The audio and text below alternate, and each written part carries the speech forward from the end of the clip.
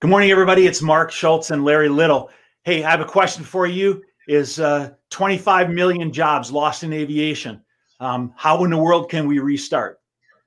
Hey, Mark, that's a really good question, and really excited to be able to talk about that this morning. But you have to remember that that's a projection, and we have the opportunity to really change the trajectory of that curve or that projection. Yeah, we're here with live discussions, and each week at 9 o'clock on Friday, we're meeting with leaders in aviation, and we have the opportunity really to change the trajectory of aviation, of the recovery in aviation. Yeah, and I think one of the things that's really important is that we take action now, because what we've seen with the virus is that you have to take action soon. And I think as the curve starts to flatten, it's really time to start the dialogue now about how and what we're going to do to get people flying again. Hey, let's dive right in and have a conversation about the situation, because I know people are really interested in talking about recovery. We've been home for a long time, and it's time to be talking about how do we bring ourselves back into recovery in the industry. We want to start with what is happening right now, and Larry, you had some thoughts on what's happening right now within the industry. Well, yeah, I think, we just wanted to start with what are some facts and data around things that are happening in our industry right now. And I think we're starting to see some really interesting things happen. This is a place that we've never been before. And this is a visual of IASA being, actually going inside in hazmat suit, going inside the airplane in hazmat suits to clean the airplane or to sterilize the airplane. Yeah, EASA has come out with some temporary guidelines giving the airlines some information about how they should be disinfecting aircraft. And I was really impressed to see that some of them are really jumping in there and doing really super deep cleaning. I heard on the news last night that some of the local airlines, anytime that an aircraft is on the ground for more than an hour, they're actually going back in and doing deep cleaning on some of those aircraft. And, do you think that's going to be enough to make people comfortable to be able to, get back into the airplanes again? Yeah, that's a really good question. I think, we can look at what are we doing to the airplane, but I think we also have to look at what are we doing to make the passenger feel more comfortable. And I think, we're seeing places. I mean, this is a slide or a photo from Emirates, and on some of their flights, they're actually starting to do blood tests before you board the airplane. I mean, how drastic is that? That not only before you get on the airplane that you'll have a blood test, then you'll be required to wear a mask. You won't be able to take any carry-on baggage on with you. So these are the kinds of things that people are starting to think about to get people flying again. It really is important for people to feel comfortable getting back on the airplane, not only just the physical surroundings of the airplane, but the people sitting around them. Yeah, people have to have confidence that they can get on that airplane again. And, I've seen this week a really interesting development over time where, the testing, I heard that this test that they're doing now can come up with a positive test within 5 minutes, and within 15 minutes to be able to come up with a negative test. And so, I find it very innovative that the airlines are saying, okay, we have to find ways to get people back on these airplanes, and they're starting to take action. They're starting to jump in and do something, to be able to start to create some level of confidence, through the cleaning and through the testing, and those are the kind of things I think we're seeing, which are basically trying to reach out and to begin to restart those airlines and those businesses and get people confident that it's okay to fly. And you're right, Mark. It's really all about how do we get the flying public to feel more comfortable. And I think, in my mind, over the last month or so, I've been thinking that it's going to be government responsibility to make sure everyone gets tested. But I think as we move forward, and this is so dynamic from day to day, things change. It's really going to be up to industry to do some testing of people to make sure that not only is the workforce ready to come back, but are people ready to get on an airplane again. And that's going to involve something like you see here in Emirates actually doing testing before you get on the airplane. Yeah, so we definitely have seen a lot of negative, impacts that are happening out there. I mean, we've seen airlines canceling up to 90% of their flights. We've seen airlines that are completely grounded. We've seen airlines that are shifting their processes to flying cargo. And, and so it's very difficult. Things are changing from day to day. And to be able to understand that is quite difficult. And Larry, I know that you saw something this week which kind of made you ask yourself is that, are those projections in the industry really accurate, or what does that really mean to us? Right, Mark. I think, one of the, I guess, routines I've gotten into every day at quarantine here in my kitchen is watching Andrew Cuomo, the governor of New York, kind of talk about how he's reacting, to the, I guess it's the world's highest case count, and how he's addressing that. And he showed this chart yesterday, and there's a lot of curves on this chart. But the curves that are in red and blue and yellow, those were projections by experts about what would happen, the amount of cases that you're going to see in New York City. And what they've done there is really brought that curve way down.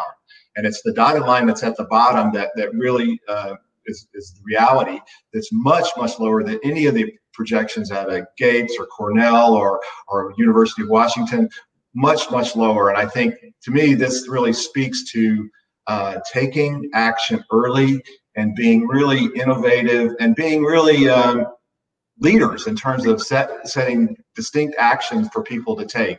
And from a virus standpoint, they've really brought down the number of cases because of those things. And I think, that same sort of approach is important for us in the aviation industry, to act quickly, to be creative, and to be innovative around, making people feel comfortable and getting the airplanes back in the air.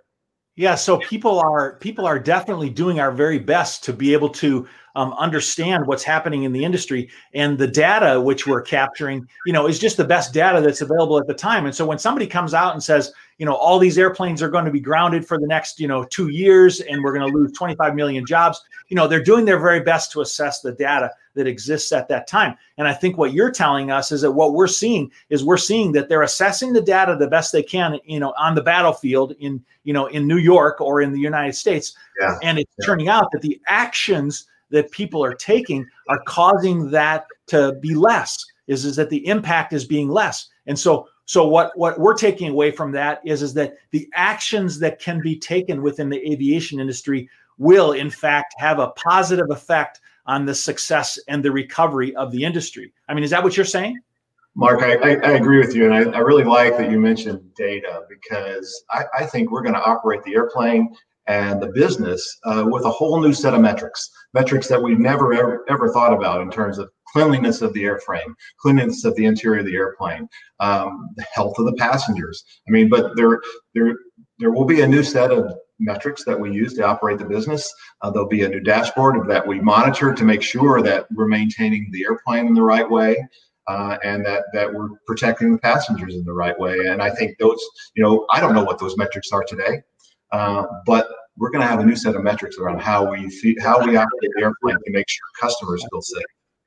So let's see, there's a stimulus, bailout that's coming. I guess I don't know if you can call it a bailout or not, but that's going to save the airline industry, right? Well, Mark, that's interesting. That's an awful lot of money, and for the airlines, and I think some have decided they're going to take it and others not. But a piece of that is that if you agree to take the money from the bailout, the $5 million or $5 billion for American, and $4 for United, and $3 billion for Southwest. These are huge numbers. If part of the strings attached to that money is that you keep your workforce employed through September. So we're going to have a lot of people employed at the airline, and not a lot of airplanes flying. So I think part of the opportunity here is, how do we make best use of those really smart people to help us decide how to get the airplanes back in service, and how to make the passengers feel safe as they're flying, for 4 or 5 hours next to someone they might not even know. Yeah. So, hey, Larry, let's switch gears just a little bit from talking about what's really happening in the industry. So then, as individuals in the industry, we're saying we have to take action. I am not going to let my business fail. I mean, that's really what I'm telling myself, and we have to take action. And so some of the first things that we have to do is, us as business people for many years now, we know that in any tight times, we have to conserve cash. We have to save money. We have to pull back. Now, and so the immediate thing is that people look right to the bottom line and say, how can I save money? I'm going to have to lay people off. I mean, all those things, immediate are ways to save money. And so, we need to really look at different creative approaches on how to be able to do things. I mean, other than, just like laying people off and cutting everything to the bone. I mean, what are your thoughts on that? Yeah, well, Mark, I might just throw it back to you. The way we operate, and I mentioned it in terms of metrics, but also the tools and processes that we use to get the airplane flying again could look really different 6 months from now than they did, back in January. And Mark, you were telling me about Susan and her visit to the doctor the other day. Yeah, absolutely. Let me tell you about something here. Just a little quick story is, this week my wife Susan, she had to reach out to her doctor. And the doctor said, well, we're not letting people come into the office except for emergencies right now. And she had a little telemedicine like somebody's doing here on this iPad right now. And so she had a conversation with a nurse practitioner, and they gained a lot of insight and they got a lot of stuff done. And she was able to have a conversation with a nurse that in the past, people were a little bit reluctant to do that. The very first thing the doctors would tell you is, just come on into the office and we'll take a look at you, right? And so I really think that our attitudes toward the use of digital tools like this, is really going to be changing. I mean, what do you think about that? Oh, Mark, I really love that you show that picture, the telemedicine. And I think, what about telemaintenance? And the same concept, but this is telemaintenance. And social distancing is not going to go away. And, the ability to share information and the tools and processes that you need to share information and diagnose what's going on with the airplane is going to look different. And, we've talked about digital transformation for years, but I think to be competitive and actually to get people flying again, it's really going to take embracing these new tools and telemaintenance processes. Yeah, I really agree with that. Larry, you and I have talked for a long time about digital transformation, and digital transformation, though, isn't just about technology, right? I mean, we're telling people that, number one, you have to have an absolute positive, resolute that you're going to move forward and make a change. So we're positive that we are not going to let our business fail. All right. That's belief. And then we've said it, people, processes, and technology. And so it's not just about bringing an iPad into play. I just said that right there is that, there was this resistance toward using this technology because people felt like, you need to come into the office, right? And so there had to be some process change, all right? Processes had to change. People needed to basically be leveraged in saying, I can look at somebody and I can get a good idea of how they feel. I think we're going to see this in maintenance as well. I mean, Larry, when's the last time you were on an airplane and you saw 4 mechanics standing around the cockpit trying to fix a problem? Well, yeah, exactly, Mark. You got two pilots and you got 2 mechanics, and you probably might have a flight attendant standing right behind them, all within a foot and a half of each other. Right. You think that's going to change? That's going to be reality in going forward. No. And so, we'll probably find ourselves, needing more digital technology, and one person, getting up there in the cockpit and maybe, communicating back with maintenance control or using different tools. I mean, even today, the majority of airlines out there today are using paper logbooks. And, that still is a really area that can really change, tech logs. And so that's, there are definitely things that we can be doing, out here in the industry to be able to continue to improve. There's no question about it. And, Mark, that's one reason that we want to keep doing these things on every Friday morning is we're not going to dive too deep this morning into actual tools and processes. But as we go forward, we want to just, create the dialogue around how do we not have to touch a task card or have to touch a drawing or a wiring diagram that we have no idea where it's been. So we're going to dive in a little deeper on how some of those things can work. Absolutely. So Larry, let's talk about some of as we move into the third phase of our discussion here this morning, let's talk about factors of success. I mean, what are some of the things that people should be thinking about to create, success? Well, I think people have to understand that we're moving into a new reality, and that the metrics are going to change, the tools and processes are going to change. We have to be much more sensitive to people's health.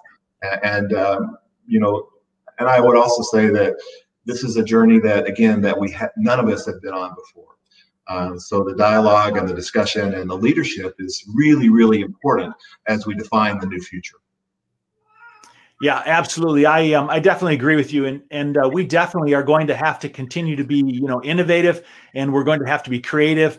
And you said earlier that we're going to have to follow the metrics. We're going to have to look at data. Yeah. You know, we really need to communicate broadly. We need to really look at, what the recovery plan really looks like. But, one of the things that we're definitely absolutely finding out is that, enthusiasm is something which is so, so important. I mean, if I am absolutely convinced that I'm not going to be successful in something, or if I don't put myself totally into something, the probability of that happening just goes down so dramatically. I mean, we find that those companies that have been successful in transforming their businesses and to create efficiencies and to be able to drive down costs, they are able to do that because they're convinced that they're going to come out the other side successful. I mean, look at those graphs that you showed earlier, Larry, is that they have been able to dramatically reduce the impact in some of those high impact areas by aggressively attacking it and doing innovative and creative things, and to be able to change the forces that are involved, and to be able to, to influence it and to be more successful. I mean, I think we can do that in the industry too, can't we? Oh, Mark, we're all committed to changing this. And if we can beat the virus worldwide, we can certainly get the aerospace industry, the aviation industry back up and running, and people flying again. Mark, one thing I'm not sure but this week is the 50th anniversary of Apollo 13. And Apollo 13, for those of you who might not know, was a trip to the moon that didn't quite make it. These guys were 250,000 miles away from Earth on their way to the moon, and had an issue with the spacecraft. So 50 years ago today, we were able to get that spacecraft, the Apollo 13 spacecraft, back to Earth safely. So think of the technology 50 years ago: slide rules and whiteboard and chalkboards, not whiteboards, slide rules and chalkboards, to design a way to get that spacecraft back to Earth safely. And if we could do that 50 years ago, we can certainly find a way to get our industry, the aviation industry, up and running again, and people feeling safe, and airlines being profitable again.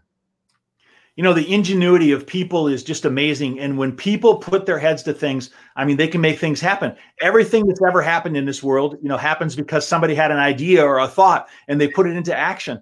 And we have the ability to bring enthusiasm to the industry and to be able to change the metrics that are involved and be able to make this thing happen. I just really believe that together we're going to fly to new heights, and this industry is going to recover. And it's going to be because leaders, enthusiastic leaders, are highly resilient, and they pick themselves up and they move forward further and faster and harder and further than they ever have before.